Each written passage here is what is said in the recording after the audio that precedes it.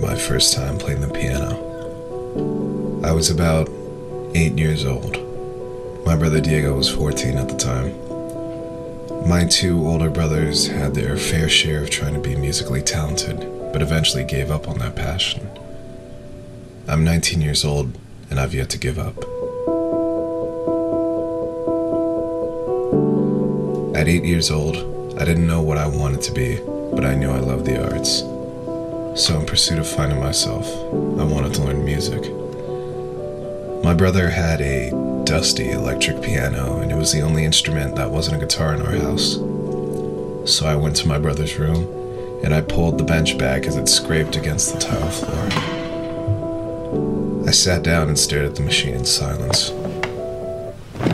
88 black and white keys, none of which had any labels telling me who was who. I didn't know where to begin. I closed my eyes and let my hand play the first note it felt. It was beautiful. From one note to the next, I kept playing. I didn't know what I was doing, but I loved it. I pressed 3 notes together with a space in between each key and made a beautiful harmony. This was music, and I was making it. For 11 years, I've been writing poetry and learned more in music theory than I anticipated. Ironically enough, I don't know how to read sheet music. To this day, I still make music whenever I have the time. Whenever I'd write, I wondered where I'd be if that 8-year-old boy never touched the keys. We constantly live our lives stumbling over what-ifs, but for now, I can't imagine what I'd be if I didn't have music. Every time I'm about to play, I rest my hands on my piano and feel them naturally return to C.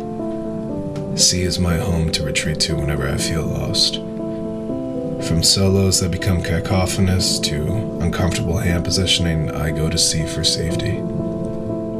Like a beginner in any instrument, every player learns C as their first note. That 8-year-old boy knew the life he just signed up for. Will he make it? Will it be worth it? For now, I return to C.